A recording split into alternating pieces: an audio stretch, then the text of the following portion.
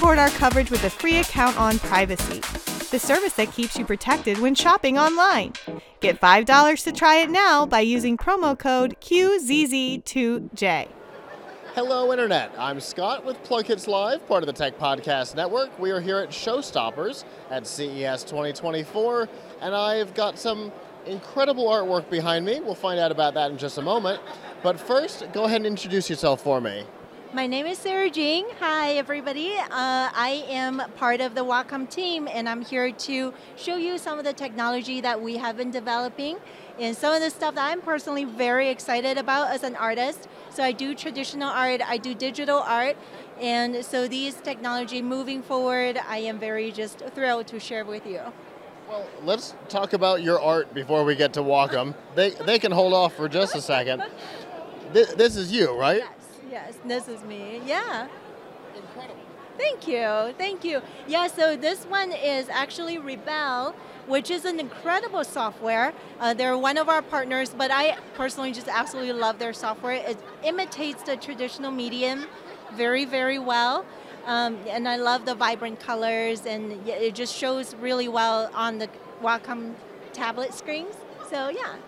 So, I have a Surface that I use, and the pens are Wacom. Yeah. And when I first got it, I used Fresh Paint, which has the same thing. I mean, not to this detail, but I really enjoyed that, like, halfway between digital and, like, paint. Yeah, absolutely. I think there is so much beauty between, like, digital art, traditional art, and then the transition of it. Like, they kind of melt together. So that's what Wacom has been trying really hard to do, is to produce that sort of really authentic feeling when you're creating art traditionally. Yeah. And so let's get into what Wacom's got going on. Absolutely. One of the things that I like is that even like the Surface Pen or the Wacom pens, they have texture to them. Yeah. They do feel like you're using something, not a stylus. Yeah. So our stylus does have like a very interesting nib. Like, it has an interesting texture, and our surface is matte. So when you're drawing on it, it just has that natural, what is the word, like a scratchiness to it? Yeah, it just almost feels like paper. I would be completely honest to say it's not 100% alike, but it's still very good. A good facsimile. Yes, exactly. So what have we got here in terms of technology? Yeah, so today we are working on a Wacom Cintiq Pro 22. So this one is a 4K display, 120 refresh rate, which is our first product line to support 120 refresh rate. The previous ones were all 60. Yeah, so if you want to play games on this, you can. I wouldn't really recommend it, but but you can, right? It would be one of the first things I'd try, though. I know, you probably wouldn't want to do that, yeah.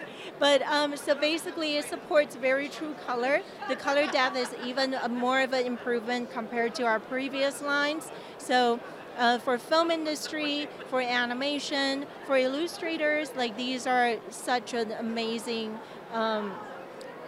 basically the next step. Right? And then for the pen, we have a new type of pen which we also allow a ton of customization. So for example, there is a hole inside, it comes with weight, and then you can choose to weight it at the front of the pen or the back of the pen, depending on different usage. Or you can put in a grip that all comes with the tablet, or you can swap out the button, you can swap it to like one button plate or 3 buttons.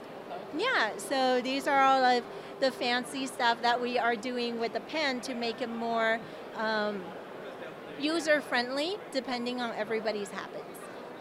Can I hold the pen? Yes. It's battery-free. Okay. Battery-free, super light, so no need to charge them. So is it a passive stylus, or does it get power through the screen? It's completely passive. Yeah. So it doesn't have a battery inside. So it does. Basically, it's just. So that's what you meant. I'm so sorry. I kind of misunderstood. It does get just powered by the tablet. Yeah. So it talks to the tablet, and then so we have different pen technology in different product lines. They may not necessarily work with each other, but some of them do. Yeah. Yeah.